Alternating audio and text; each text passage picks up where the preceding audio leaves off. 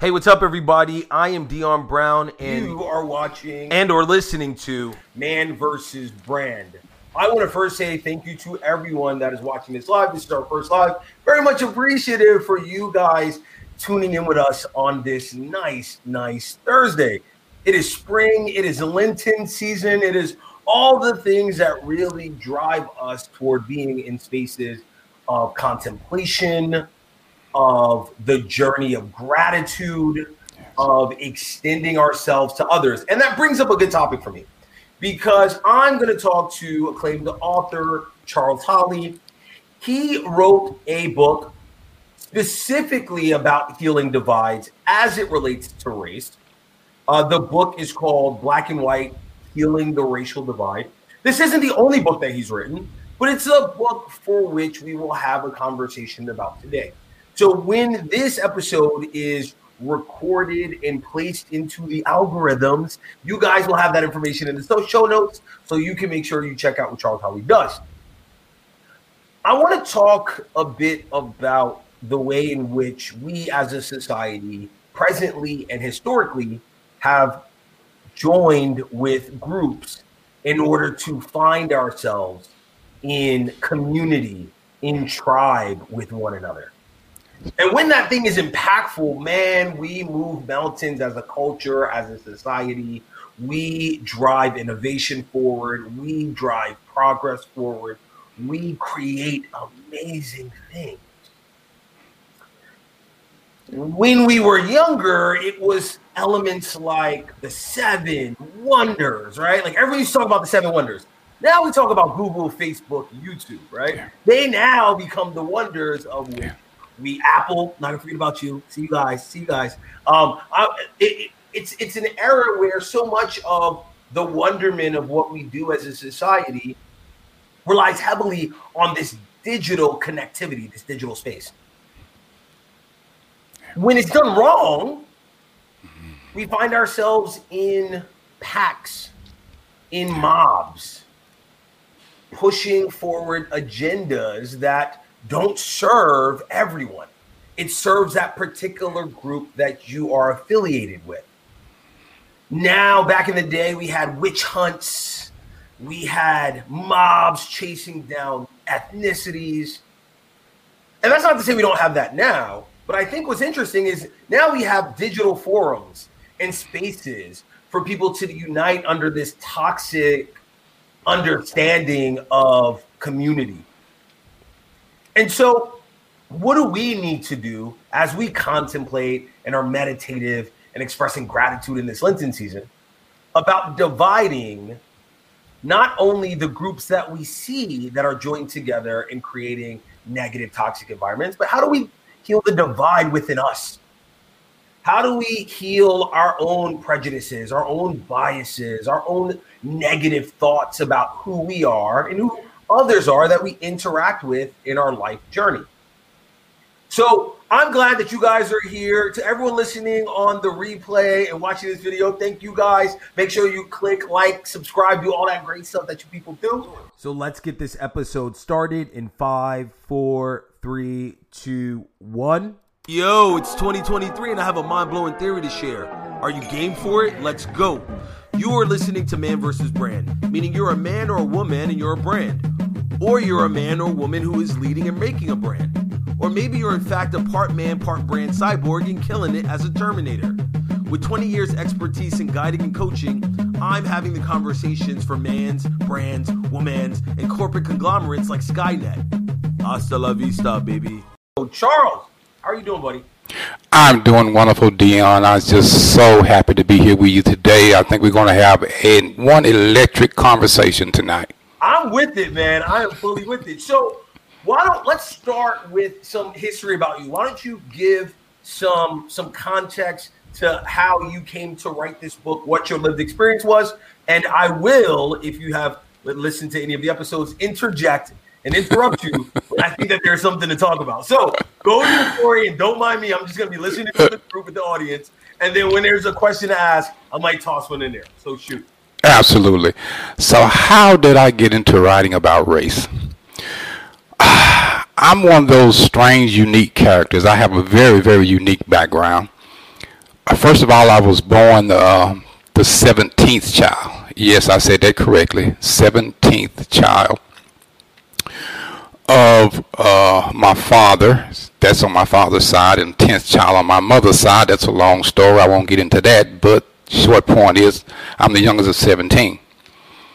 And born in the 1960s, right, during the Civil Rights Movement in the South, born here in North Alabama to poor sharecroppers. And we lived in a neighborhood that was mostly segregated.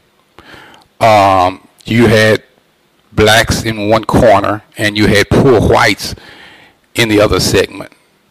Of the same corner?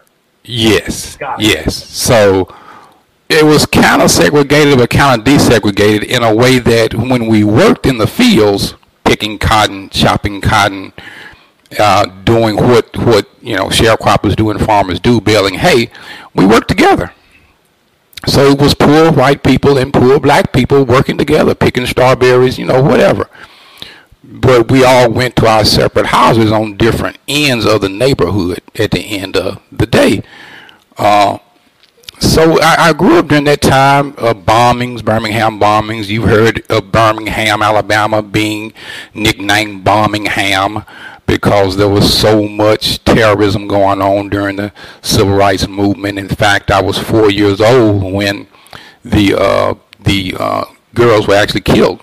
Those young girls who were killed. So it was a time for me growing up that I saw a lot of things that no young man should ever see. Well, pause. So yes.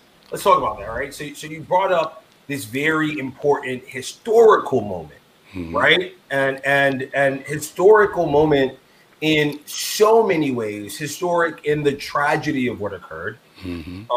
Historic in the way that it catalyzed and energized some folks that might have been on the fence about the civil rights movement to really get involved, right? And it became a cautionary tale of what hate unchecked could do, right? Because there's a period where we think hate has to do with adults and, it's you have done this to me, you have wronged me in this way, blah, blah, blah. But once it now bleeds into children, it starts to create a very different understanding about responsibility, culpability, and just how much do you actually have a part to play in the hate when you're so young, right? So you're around during that period. You're young too yourself, right? Yeah, so absolutely. What's your understanding about race during those very pivotal times where it was on fire?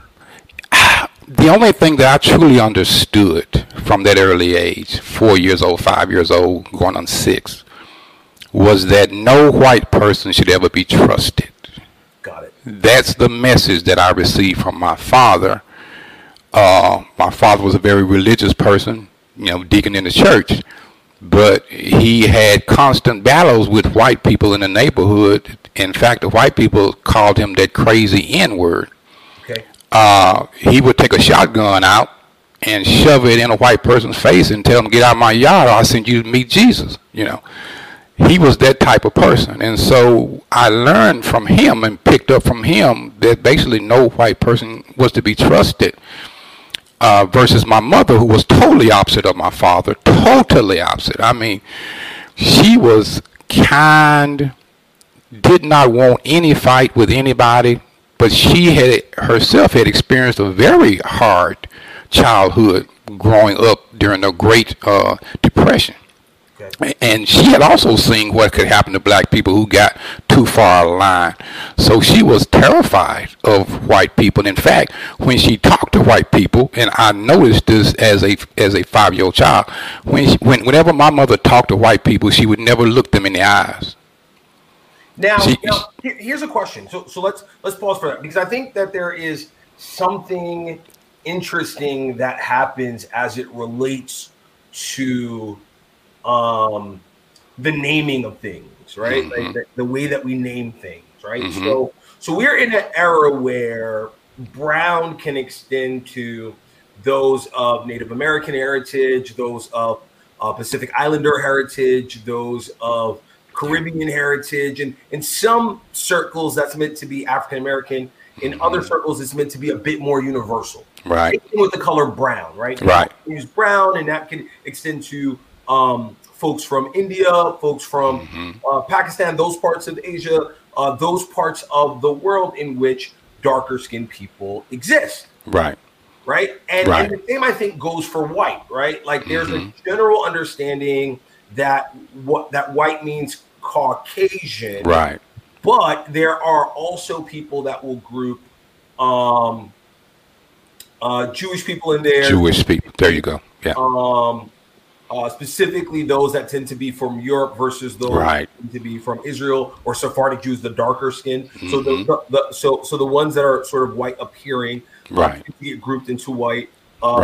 Folks that are from places in Africa that tend to be on the spectrum of being considered, and they're not in fact white. So when you're talking about black, when we're talking about white, are you making those differentiations? Are you making those differentiations now in having a memory of those events? Like, can you differentiate what your younger self was seeing, or do you mean white as a specific Caucasian because you're in Alabama and maybe diversity doesn't exist in the same way? Or are you talking white as sort of this understanding of us and them? When I was young, I saw white as just a skin color only. Got it. And at that time, I could even mistake people who were black, but who were light-skinned, as being white sometimes. Got it. I only knew it back then as a simple color, And so when my mother would talk to people who I saw as white, she would hang her head down. Yeah. And whenever they asked her a question, she would say, "Yes, ma'am," or "No, sir," and she would just keep her head down. Yeah. She would never look them in the eye. And I thought that was strange as a child, because she would do that, and then 30 minutes later we would go back out into the field where we were picking strawberries or whatever, and she would talk to a black person and she would be looking them directly in the eye. Got it. Completely different demeanor. And it dumbfounded me at first as a child, until I grew a little bit more and understood her history, because she grew up during a time when you could get beat and maybe even hung for looking a white person directly in the eye. That's how she grew up, and that's where she got that mentality from. But me as a child, I grew up during that era when we had the separate but very unequal. It was, in fact, we didn't even integrate a white school until the early 1970s. So for someone who has such this history, and I don't even think we've really gotten into your personal history yet, right? We're still really just talking about you as a child, experiencing race, right? Yes, and privilege and access and respectability, right? Yes. Like as a child. But I do want to say this, right? Like, just coming from someone that had all of that ingrained in them, right? So you're seeing the rituals, you're seeing the performance of deferring to another race, of not looking them in the eye, right? So as someone who had experienced that, like, did that mean that you had a longer journey in order to end up as an author who writes a book about healing the racial divide? And I don't want to skip your story. I just want to know, like, that's a long time to have that kind of indoctrinated into you. I don't have a better term for it, or seeing that and internalizing that, right? So did you find that you had to do a lot of work to get here, or did you find that your life journey kind of naturally led you to the space where you sort of understood race in the way you do now? I actually think it helped me to skip past. It kind of fast forwarded me. Okay. Because of the things that I had seen, experienced, those things I knew now, I knew them intimately. I knew why people did certain things. And I think those things helped me to really see some things that perhaps some other people may not pick up on. Got it. So when I was still young, 5 years old or so, when we wanted a hamburger, okay, and my father got paid like once a month or so, and it wasn't very much, but there was a local hamburger store where we were, and when we went down there, we couldn't go in through the front though. We had to go around back, step over the briars, and walk up to a small dirty window and tap on it and say, "Sir, I would like a hamburger, please." And it wasn't far from the dirty window where they kept the garbage can. And the smell, as you can imagine, of rotten food and everything reeked, especially when it was hot in the summertime. And so as a kid, I would be standing there with my parents looking around, observing, and they would be standing there waiting on their hamburger to come because they had to serve everybody else before they served the black people at the window. Okay. All right. So we're not going. We're going to move through this story piece by piece. All right. You're not going to be dropping. You're not going to be dropping this stuff on me and then just skipping over to the next point. That's not what we're going to do here. All right. So, in your opinion, your humble opinion, being 5-year-old Jew till now, what year was it when you were 5? Ask me. Or 1969. 69. So from 1969 to what point? Because we know that customer service, by and large, didn't change in the civil rights movement, right?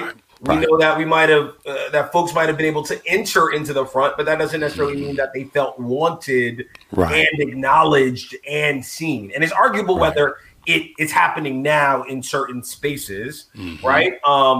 Where the value of the patron is being communicated. The whole Starbucks, why are you waiting here? We see those things all the time.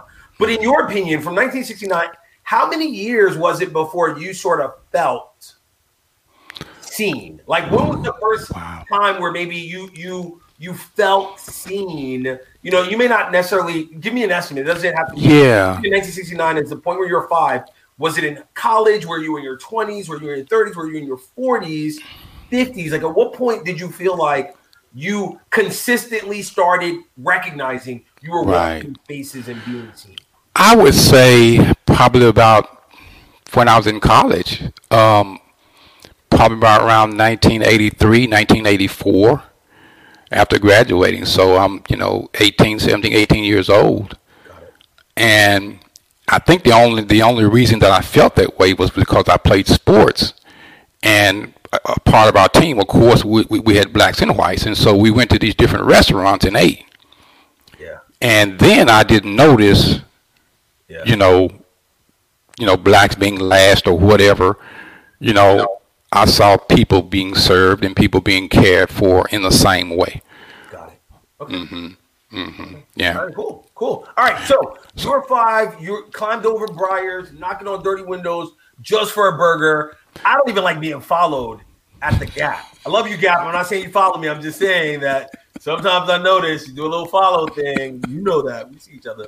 All right. So I don't even like being followed at the Gap without someone actually genuinely and authentically wanting to help me. Don't ask me, do you need help?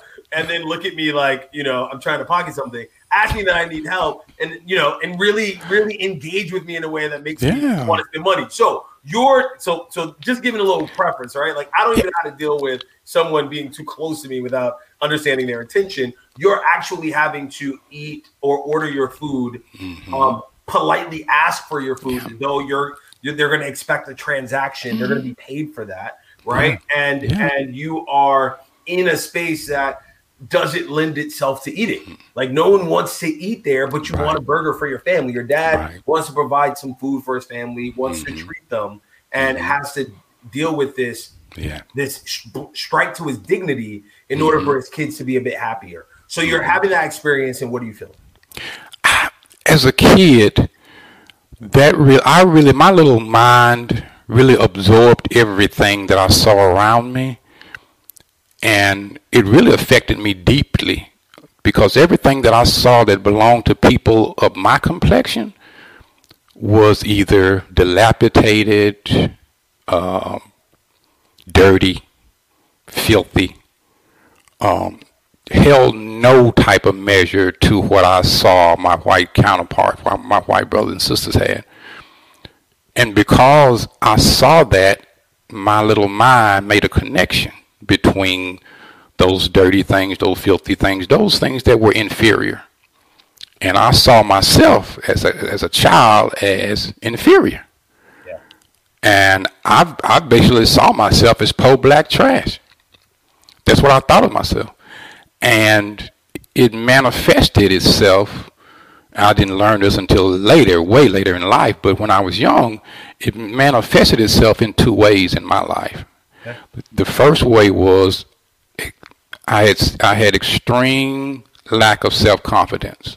Okay. And the second thing was I had a severe stuttering problem. Now, we just talked about you joining a sports team, right? At some point in your life. Yes. Right? So, high school. Yep. So, do you find in a world where we're seeing sports programs being removed, right? Just giving some comparison in terms of time frame, right? Sports programs are being removed. Cooking classes, more of like the practical life skill classes are being removed. Music is being removed. Like, did you find a source of support and empowerment and confidence that you may have not had due to having this stammer, due to not feeling confident in yourself, due to your understandings about your own race? Did you find that those programs in school helped you? Did they hinder you? Like, how did that dynamic work for you? Because I know that for a lot of folks, it's a big determiner in how they turned out is really sort of their understanding of some of the non-academic portions of school. They greatly assisted me. Sports brought me out of my shell. When we integrated an all-white school in the early 1970s, as you can imagine, it wasn't a seamless integration. Okay, there were fights. There weren't all-out brawls, but there were fights. There was, tension. We were being called the N-word, and go back where you came from. Everybody wasn't doing that, but it was enough people who were doing it. And the thing that finally brought our school together was sports. Yeah. Because when we showed up, when the blacks showed up, there's one thing we could do now. We could play some sports. Yeah.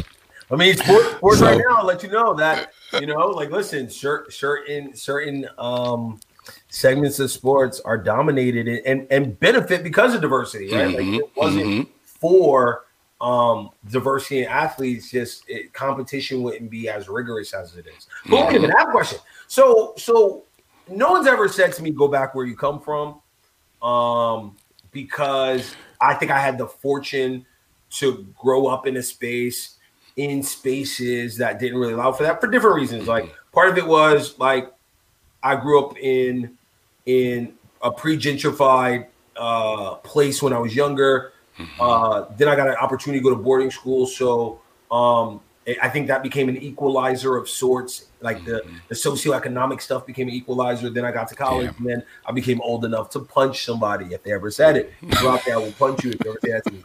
Tell me to go home. Unless I'm at a bar and you're literally telling me, go where you came from because you're a little drunk. But I digress to say this, right? Like, I don't know how I'd react to someone saying, go back to where you came from. But I think what's a more interesting question is did you ever really understand the where you came from portion of it when they were saying it to you? Did you know that to be Africa? Did you know that to be, where did you think go back where you came from meant that you were supposed to go to? Because I imagine that early on, there still might be some dissonance between your African-American self and your ancestral African self. So did you know when people were throwing those jibes at you and saying those kind of nasty things, did you understand what they were referring to? No. When I first heard that, I was middle school-ish time frame. And we had been at that school integrated for maybe about 4 years or so. And when someone said that, I immediately thought what they meant was go back to the cotton field, go back to, the place where slaves are supposed to be or black people are supposed to be. Got it. That's what I thought it meant. Did you think that that's what they meant? Or is that what their understanding of the term meant also at that time? No, I think they were saying it because they were saying basically go back to Africa. Okay, that's what okay, cool. Yeah. So you interpreted it as your context of the black experience with right. cotton field slavery, and and they had a broader context of it. Absolutely. Got it. Okay. Absolutely.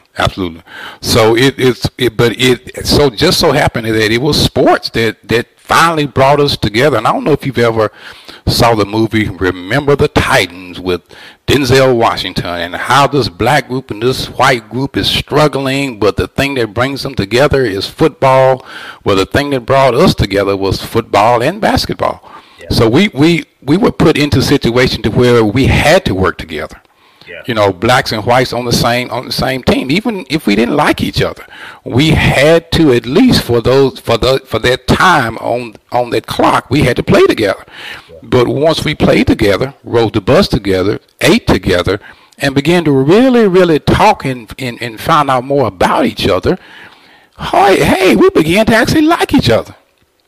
Now, I'm going to say this. So I'm gonna do a slight pushback.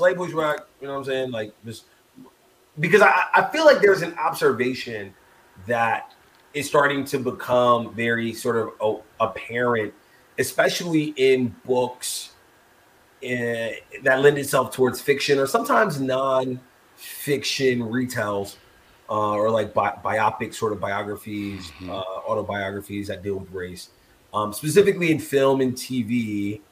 We'll leave cartoon and comic books out of it because we know that we're trying to catch up. Those are trying to catch up. But in TV and film, do you find that the discussion of race tends to be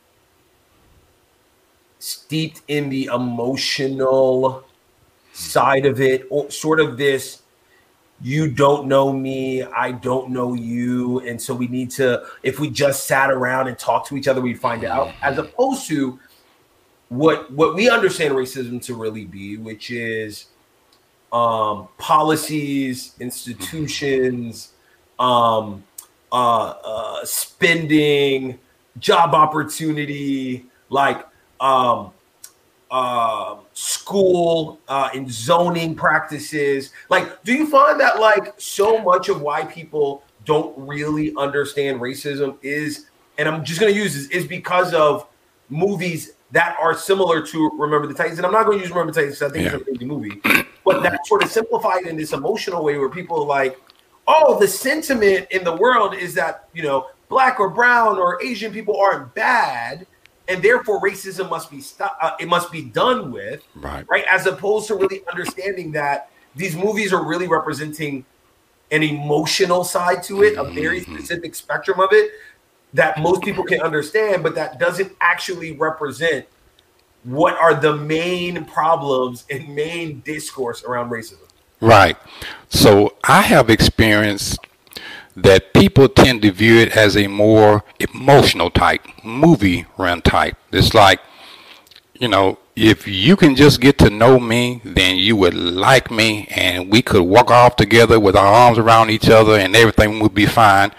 Never mind the hospitals and the schools and the neighborhoods and the water and everything else, Yes. So we do have to deal with some things, just like you said, we have to deal with those other things that really are the result of racism. Yeah. But first, I think that we have to get some more people on our side. And when I say our side, I mean all people who really want everybody to be equal and who really want everyone to have what they need in their neighborhoods, in their schools, who really want everyone to have a doctor and health care and food to eat and a job. We all have to come together regardless of our colors and make these unjust systems that you just named, right? Because we are the ones who do the voting. We have to put people in power and in places that are going to ensure that we truly do have an environment around us that is just and equal. So we just have to keep working at it. Yeah, because the real thing is emotional. The emotional determiners for having prejudice or racist thoughts versus not really could only extend to the person that you know now. Right. That doesn't really change your feelings about people. It doesn't really make room for equity and equality. It just makes room for this elevated person who is cool, who is better, who is more relatable. Doesn't necessarily mean that grace, that understanding, that clarity extends to everyone else. And I think it's not until you understand the more institutional parts of the issue that you understand that it's not about whether someone is likable or not. It's about someone's humanity. Like whether you're likable it doesn't matter. The question I think becomes, do we as people deserve to have access to food, access to hospitals, access to solid education, right? Whether you like someone or not, whether you agree with the statistics that show that someone will probably do something, that's all the emotional sort of politics around it, right? The question really just becomes, do you have a clear understanding of the bigger determiners that keep one group of individuals down versus another group? Absolutely. And if you can finally break through to someone, like you said, maybe that liking can come into play in a small way. Maybe it can cause someone to think about who they're going to vote for. As opposed to voting for a person that they've been voting for because their family voted for them. Got it. So you're talking about influence. Who knows? So you're saying one influence may have an influence on another person that helps them, and that person may not necessarily agree with everything about that group of the group of people that person represents, right? But they can still maybe influence their thought just by being one human to another human. Absolutely. I'll with that. Absolutely. With that. No, and I'll take back what I said about Remember the Titans. If that's making y'all vote for other people, y'all go watch Remember the Titans. I imagine it's on Netflix and or like Hulu or something like that. You guys check it out. Emotional racism solving is a thing. I'm with you on that now. Yeah, absolutely. We just need to do it on a bigger scale, though. It has to be on a really, really big scale, which is why we have to keep talking about it in a positive way. Because, believe it or not, there are lots of white brothers and sisters out there who really want to understand, but they are afraid. I had one person, and this is a true story, I had one person to request a copy of my book. She was a white lady. Plug that book one time for the audience. Black and White, Healing Racial Divide. There you go. And it's not popular today for white people to read books on race. If in case you have noticed, it is not popular. And so she quietly requested a copy of my book. Quietly. Can I have a copy of the book? Okay. So she went and read it, and I noticed that online she posted a kind of veiled review. Didn't say it was bad, but what she said was basically saying white people have it bad too. It's not just black people who have it bad. White people are having challenges and all these things too. Absolutely. But I noticed she did something which kind of struck me. She took my book off of her review list. Normally, once you review a book within Amazon, people can go on your little page that you have set up, and they can see the list of books that you review. Well, it goes there automatically. So she took it off because I went and looked. She took my book off the list of the books that she had read and reviewed, and that spoke loudly to me because she must have been afraid. Well, so you said that, and I got two very different ideas. So let's clarify this. What your conclusion is for the audience. So I'm going to give my conclusion of what I thought you were saying. I got two different thoughts of it, and then you let me know what you actually feel like happened. So the first was, I was like, well, she reviewed it. I'm in New York, guys, so if you hear the sirens, I'm in New York. Hopefully they're going to save somebody and not going to get food. All right, so the first thing that I thought was, hey, this review is going to stand, but I don't necessarily want people to see that I reviewed the book in the way that I did, because if people see my review, they're going to draw conclusions from what I'm saying, right or wrong, and that may have a negative impact on me as a reviewer. That's the first thing. And the second thing I thought was, well, maybe she just doesn't want to really have this as a poster review because the topic is so polarizing that maybe I should just stay away from this completely. It has less to do with the review that I wrote and more to do with just maybe this ain't my content. And sometimes, you're in spaces that are not your content. You're like, I don't know. I'm just going to stay away from it. I do children's books. I wanted to read this. I should review this. I don't really know if this is my content. So did you think it was A or B? A being that it was the review and she was kind of concerned about some of the conclusions that people would draw from her review? Do you think it was B, that she just recognized that this book may not be a good fit for her review system for whatever the reason, or maybe a combination of both, or both are kind of wrong, and here's a different view that you have? Now that you said that, you really made me think it could be a combination of A and B, both.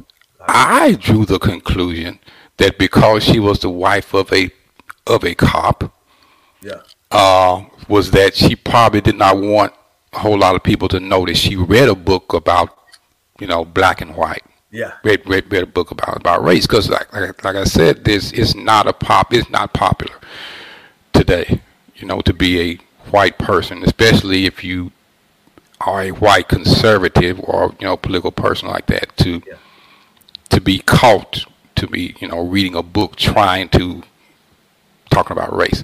So, because wait, pause, because I want to question this. So do you think that that's true across the board, or do you think that that is maybe age specific? Because and this is right, we are, for lack of a better term, when people talk about equality, when people talk about diversity and inclusion, people call it woke, right? And woke has kind of become this sort of negative connotation about trying to create diversity in a way that doesn't provide value. When woke is actually a term that was derived to say that someone's come to a certain awareness about privilege, status, understanding whether you're on the receiving end of it or if you're on the deserving end of it, right?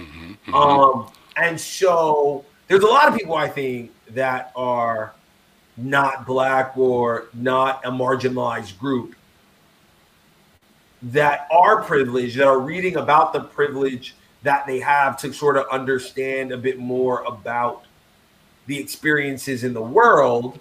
I would maybe, though, argue that in my experience, my very humble experience, some of the younger folks think they know so much about it that they don't have to read up on history and context because they live in like a colorless world. Like, color doesn't exist for me, right? Like, things don't exist in the same way that they did for an older generation.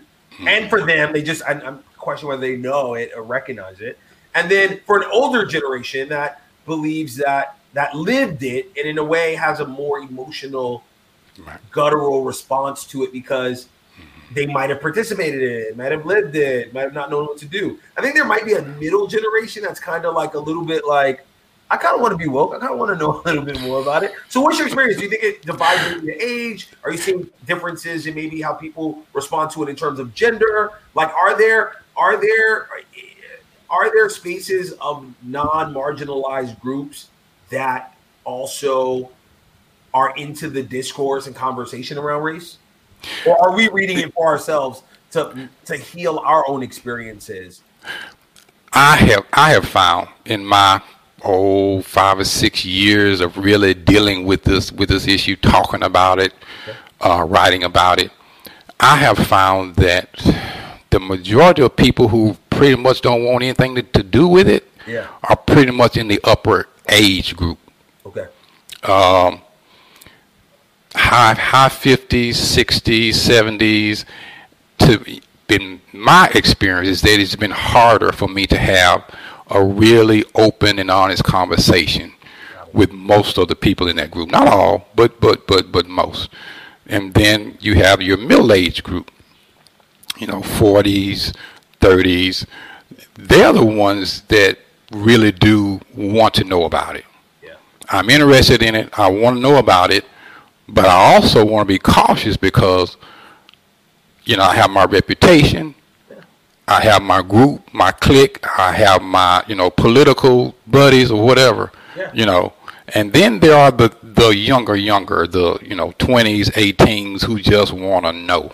Yeah. Yeah. They just want to know, and they will, turn stones over. They'll ask you questions because they are eager to conversate about it. So, question, right? So, do you think that it's difficult for people that are experiencing privilege?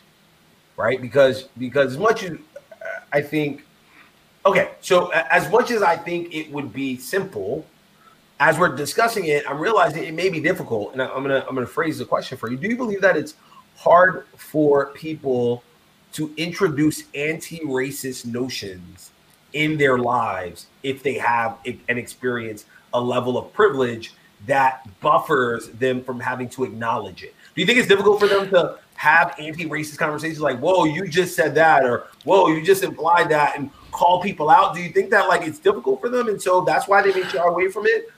Yes. Yeah. Once a person has, like you said, privilege of being seated in some of the best places in a restaurant,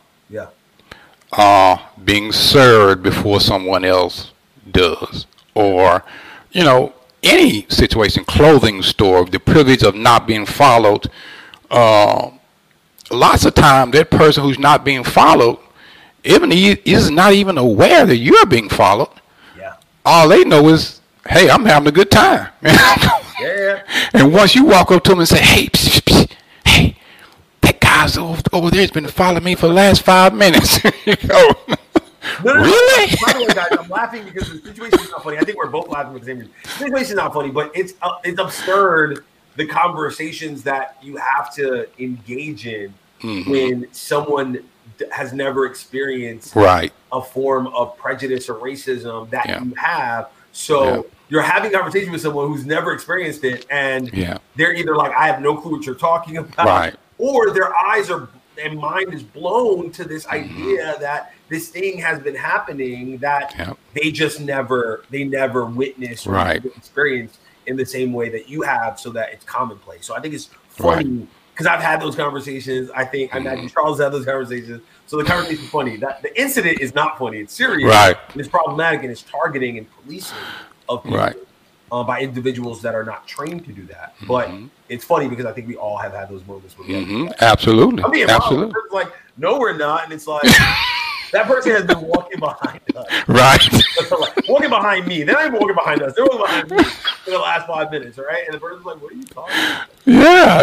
It is difficult for some people to recognize it because they're just going about their world. They don't have any issues. They're not being pulled over 3 or 4 times a month. They're just living their lives.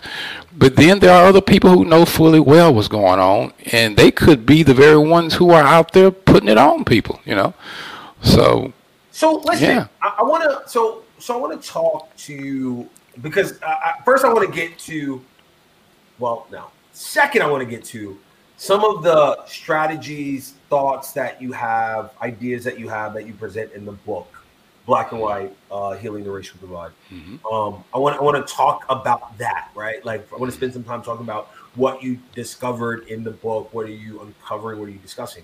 But first, I want to talk about this because it's a conversation that I've been having with folks in my life about this understanding of racist notion. Right. And it's my experience that so you can harbor as the same race as another person racist ideals. Now, it doesn't make you, this idea that, black and brown people can't be racist because they're marginalized. I find that black and brown people can be racist. Yeah. Specifically harboring racist ideas amongst one another. Yes. Right? And yes. it's deeper than just colorism or featureism. This is just like, I'm in a store and I'm being followed by someone who is displaying racist sort of policing of me. And that person may actually look like me, right? And harbor this belief system that excludes them from it, but includes me in it, right? And so how have you been able to approach sort of racist notions that are held within the same group of people, right? Because it's easy to go black and white. It's easy to go black and white, right? That becomes slavery, civil rights, segregation, Jim Crow, lynchings. That's clear, apparent history that we can address. Yes. This is a bit more nuanced because I can fully appear black, fully have black heritage, and hold on to anti-black racist notions in my mind. Absolutely. And absolutely. Not really. And I could be anti-race. I could also have gender notions in my mind. So I could be anti-racist toward women, but racist towards men as my differing understanding of black men versus black women. So it's not just about race. It's not like this broad stroke. It's this idea that I could harbor these feelings and then selectively apply the intersections that I can apply. So how do you deal with that? How do you deal with understanding of racist notions in people? We have to go way back, and that's one of the things I do in the book is we have to realize that our history did not begin in 1619. We have to go way back thousands of years before the transatlantic slave period and understand how our ancestors lived and how they interacted with each other way back then. And even way back then, thousands of years pre-transatlantic slave trade, we were fighting each other. There was racism among each other. And some of it was based on, clans and tribes, but some of it was based on skin color, too. Darker blacks against the lighter skin, what we would call blacks. And so there has been a long history of us having racism among ourselves, meaning looking down upon each other, whether it is a family or whether it's a skin color or whether it's the size of our lips or the size of our eyes or, whatever, So sadly, that continues today, and one of the terms that I talk about in the book as evidence of that is what we used to call high yellow. Okay. Which is a term that means a lighter skinned black person. But back in the, I want to say 1940s, 50s, that was a very, very derogatory term that black people threw at one another, So it's like we do have to face the fact that we have some stuff in us that we have to come to terms with and deal with and clean up and recognize and say, that I shouldn't be thinking like that. I shouldn't be thinking about my brother or my sister like that. It doesn't matter what shade of skin color you are, you're still a person of color. And, we are brothers and sisters. But so until we get to that point and acknowledge that and say we got some issues too we got to deal with, then we can move over and start talking to our white brothers and sisters. But yeah. I mean, I also, I think that we oftentimes talk about like featureism, like you were mentioning with the nose and eyes and colorism, which is skin. But like I've also had to do some talks around our understanding around two ideas that in a specific context support one another. And this idea that of ghetto and then associating ghetto with blackness, right? So you'll oftentimes see people in one culture calling their other other folks in their culture ghetto. And this isn't just a black thing or white thing. This is like an everywhere thing. Like people have this notion of ghetto. So when we are looking at resumes and a Mercedes comes up or a Taekwon comes up, right? Like, are we passing over them because we're applying adjectives to their name that has nothing to do with their individual lived experience, right? Like, we don't choose our names, right? We don't choose our families. We grow into them and we flourish as human beings. So, just aside from like, just, are you putting, safe food options? Are you putting rec centers to allow for things like community to be built? Question is like, are you person of color, non-person of color, whatever? Are you doing something as simple as looking at a name and deciding whether someone is worthy based on their name and the assumptions that go with their name, right? So like, I'm a Dion Brown. In some spaces, Dion is, whatever. I look at a name like Charles Holley, right? And it's questionable how much opportunity is given to a name like Charles Holley, which is very generic in its naming, right? And how many opportunities would it be given to a Jaquan Holley or a Rufus Holley, right? Where maybe the name in some way starts to identify what a person might think is a precursor to race. Absolutely. And it is quite natural for us to look at a name and draw some things from that name. If someone's last name happens to be Martinez, what does that mean? Well, so that's quite natural. Now, it doesn't automatically mean that we can put stumbling blocks in front of them because of their name. We shouldn't do that. We all know that. But your question is valid. Does it happen? It does happen. I really do believe it happened. And in fact, there are studies that actually shows that it happens, that we have been deeply rooted, that, names and meanings and associations, that's how this country was built. And so if you have a European name, then like a Charles or a John, then hey, and last name's the man, right? Because that's the thing. You can't just all that stuff. Okay, so I want to talk to you about the book.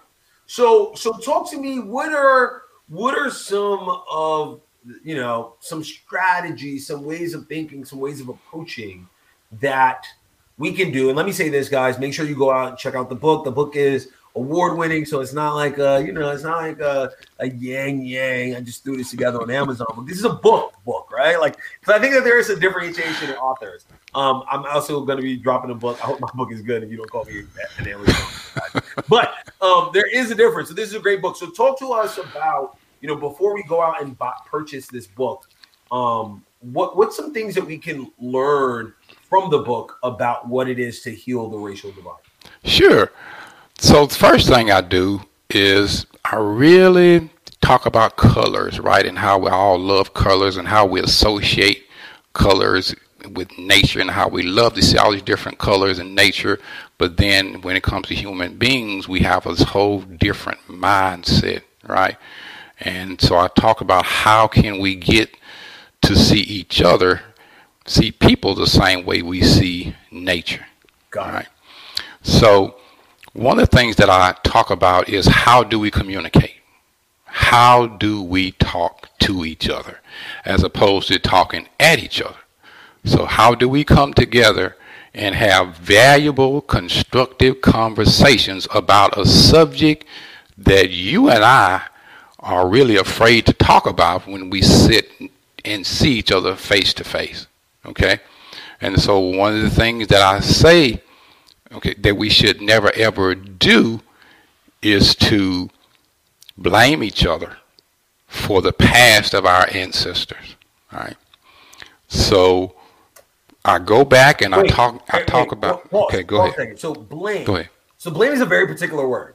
So because some people can say someone can take recognition of privilege and opportunity and call that blame. So if I'm asking you to recognize that you have preference in the world, that you get opportunity in the world, people can say that that's blaming. So how do you differentiate blame versus acknowledgement or recognition of privilege and status and opportunity and preference? How do you differentiate that?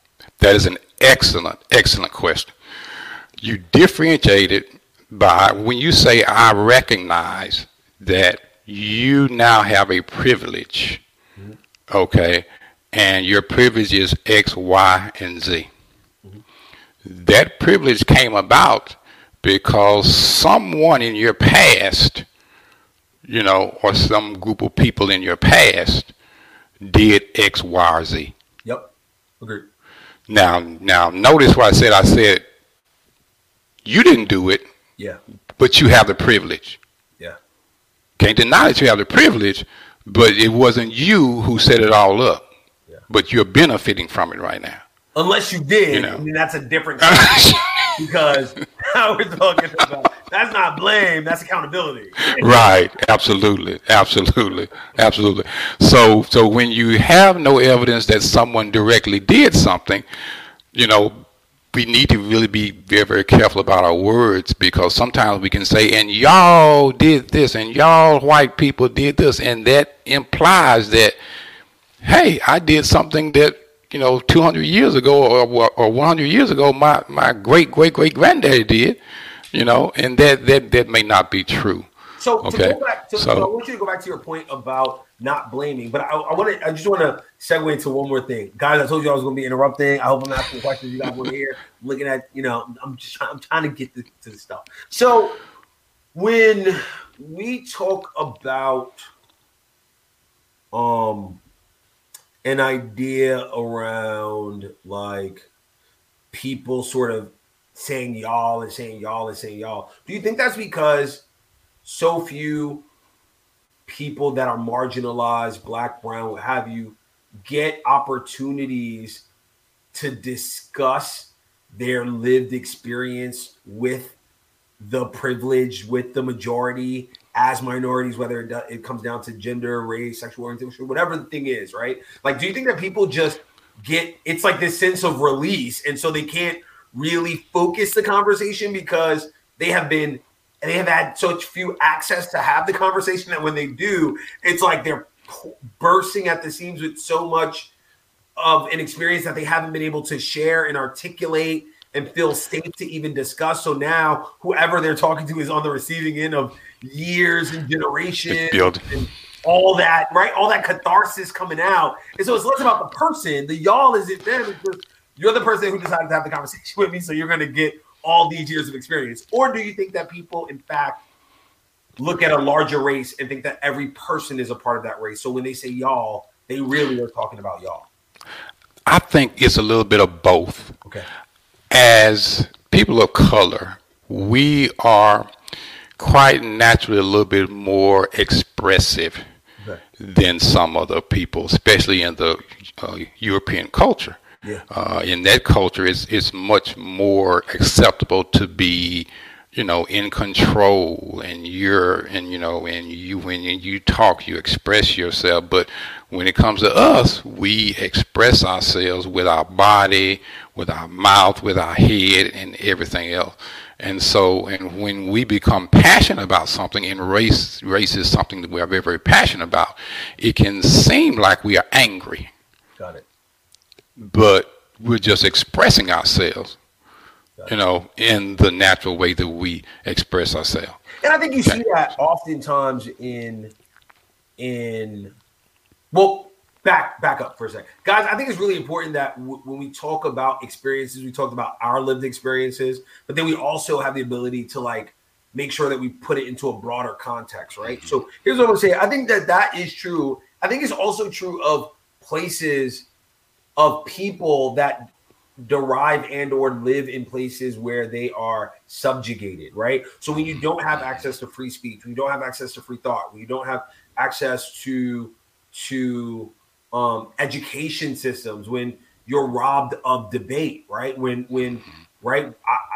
I know that I grew up in a don't touch that culture. I've talked about this on the podcast. When I was a kid, everybody told me not to touch it. I think I now realize that the adults were afraid to touch it too, because they grew up in a time where, like, you broke something, you could get killed.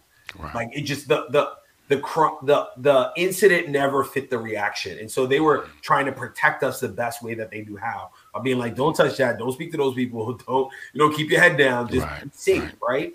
And so I think when you grow up with a people that has been marginalized, that have been affected, I think that sort of need to express, need to be heard, need to be seen becomes so important, because in their daily lives, they're not seen, they're not heard, they're not respected, they're not valued. So you tend to get really animated because you want to be heard, and you're going to use all of your body, performance, faculties, energy in order to convey how worthy, right? Because all this is about how worthy what you're saying is, right?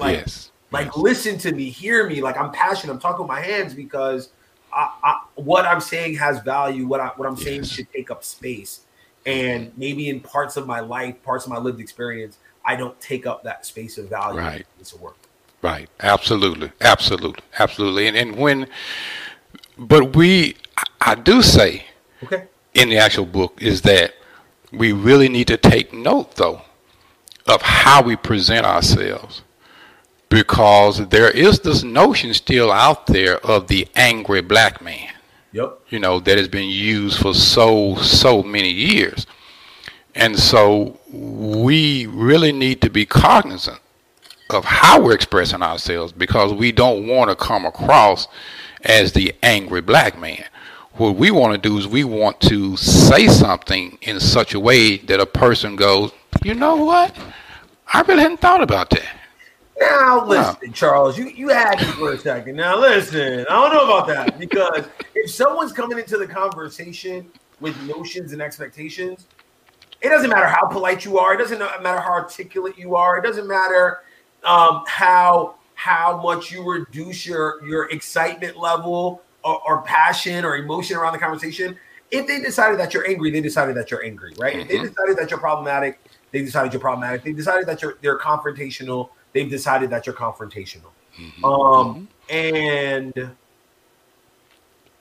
there's nothing you can really do about it, right? Like, it's no convincing to someone who's already made up their mind in that way. Right. They have to change, not you. So is it a matter of kind of like being aware of your audience, right? So that you're not talking at a person, you're talking to them, understanding that they may not have the same context of closeness to the topic that you have. They may not have the same passion about it because they haven't lived it. Or do you think that is a form of code switching? Like, is that a form of changing how you would naturally speak, naturally deliver this, because you don't want to be perceived in a way that makes you problematic? So I'm getting to your answer so far has been it's a little bit of both, and I received a little bit of both. So I'm going to ask you, which one do you think it is? Okay, I'm going to answer your question.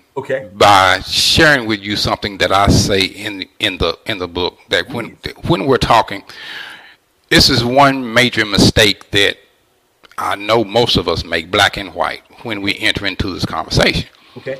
We enter into a conversation expecting to get someone to agree with us. Ooh, agreed. And that's 99% of the time that's never gonna happen. I like that. Never. And so that's one of the reasons why I'm just gonna speak for me. That's one of the reasons why I tend to get so animated and expressive, and because I'm trying to shake a person. I'm trying to say, "Don't you see what I'm saying?" Yes. And I'm expecting somebody to say, "I see now. I see now." Yeah. But they're not going to ever say that. Yeah. 9 out of 10 times, that's not going to ever say that. You, right? Like, they have to change, not you. Right, right. And that. so when I changed my mentality from I'm trying to make someone see what I see, feel what I feel, experience what I experience, and agree with me and shake their head and say, yeah, everything you just said is right. When I changed my perspective into saying, okay, I want to make sure this person understands. Not that they agree, but that they understand. Yeah. And once you make sure that a person understands, they might not ever agree to your face, but I guarantee you they will walk off and at least think about it. Listen, Charles, we're at the end of the episode. I have 3 things I need from you to close. First, I ask a question to everyone that's been on Man vs. Brand. It's a question I'm very interested in what you have to say because we definitely know that you Remember the Titans. So I'm going to ask you this. On any streaming platform, podcast, and or book, was something that you recently consumed that you thoroughly enjoyed? Oh, my goodness. Something that I recently consumed that I thoroughly enjoy. Podcast, book, any streaming platform, something that someone else can have access to if they are interested in it. I just watched Luther. Luther is a movie starring Bridges Elbert. I can't say that man. Luther is phenomenal. Yeah, so Luther. I just watched it. I love that. It was awesome. I love that movie, and I love him as an actor as well. He's just a very, very talented actor. But I saw that movie. It is really, really good. All right, so I know this, guys. It's one of the ones I know. So it's on Netflix currently. It's trending as one of its top movies, so you can definitely check it out. I think this might be a series because Luther. So I think it's a movie that's broken up into segments, possibly. I'm not quite sure, but if you also are interested in old Luther, because I think Luther was out maybe 2014, 2015. Check out BBC.com. If you have BBC on any channel, you can check out old episodes of Luther. This is kind of like super megastar Idris Elba. So this is where he was really getting the acting in. He's a gritty police detective constable. I think they're called constables out there. I don't quite know, but check it out because it's awesome. So thank you for that recommendation, Charles. All right, second one. So, and it cannot be the same movie. Right? By the way, it can't be the same one. So the second question is on any streaming platform, podcast and or book, or experience. I'll move it out to experience. What's something that you thoroughly enjoy that people that know you may not necessarily expect? This doesn't have to be a guilty pleasure. It could be what's something that you really like that folks may not necessarily associate with you. Really? It could be like a genre. It could be like a movie. Yeah. What is something I really love? Is sports. Now, sports. Yeah. Soccer. I mean, people don't really think of me as a soccer fan, but I love soccer. Watching all of the competition, cheering it on. Yeah, I mean it's like I didn't like it, but I just really fell in love with it. I think this year because we made it so far as a nation, United States, and everything, and I just started watching a whole lot of it, and I really enjoyed it. Yeah, I'm here for that. I love a little soccer. I played soccer in high school, intramural in college. I did not. It did not stick for me. Like I think I played lacrosse too, and I wrestled. None of those things stuck. All the things that I didn't play, I now enjoy. Like football, baseball. All things you thought I would want to play, I did not play. I played everything else, and I enjoyed it thoroughly. And I loved that I recognized what's happening. I could listen to the commentators and understand what they're talking about. But I realized that I might have played myself into no longer liking it. Because I don't like, and back then I think I was like football, I'm cool, basketball, I'm cool, like baseball, I'm cool. I was like, I want to wrestle. I think I like things that were more contact sport related, but it just wasn't football. Okay. So I ended up playing those sorts of contact sports and realized that as you're talking to me as an adult, I am not as into it as my 17, 18, 19-year-old self was. And that's interesting. It talks about growth, man. I kind of grew out of that stuff. All right, so talk to me, Charles. What are ways that people can get the book and or get content that you're putting out? So where can folks go to right now if they're like, man, this is a book I want to read? Where should they go to? My website is speakerholley.com. That's speaker, HOLLEY.com. And everything's on my website, my speaking engagements and whatever. But my books are also on Amazon. So if you want any of them, I have over 6 books out now. They're also on Draft to Digital. So if you're a fan of Apple and all of that, all those digital versions, it's there as well. So I welcome you to go online, Amazon, Draft to Digital, go to my website, and check it out. All right. Awesome, man. Listen, Charles, thank you so much for being on the episode of the podcast.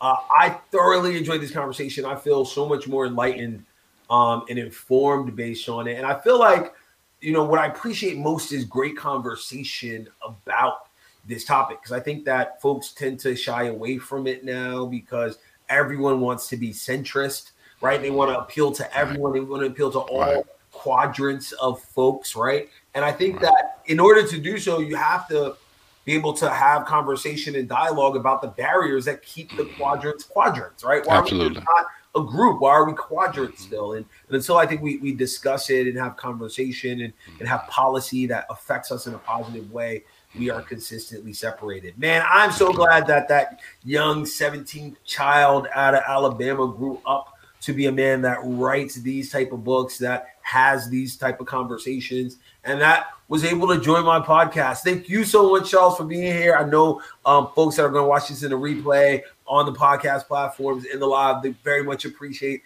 the talk that we had. I definitely appreciate the conversation. And thank you so much, man. Thank you, Dion. I thoroughly enjoyed it. Thank you so much. Right. Thank you, audience. I love you guys, and we'll catch you the next time. Love you. Bye. If this talk resonated with you or could help someone you know, follow me or my guest on all social media platforms. Make sure to look us up on YouTube and check me out anywhere that content like this is being shared. Till next time, love you. Bye.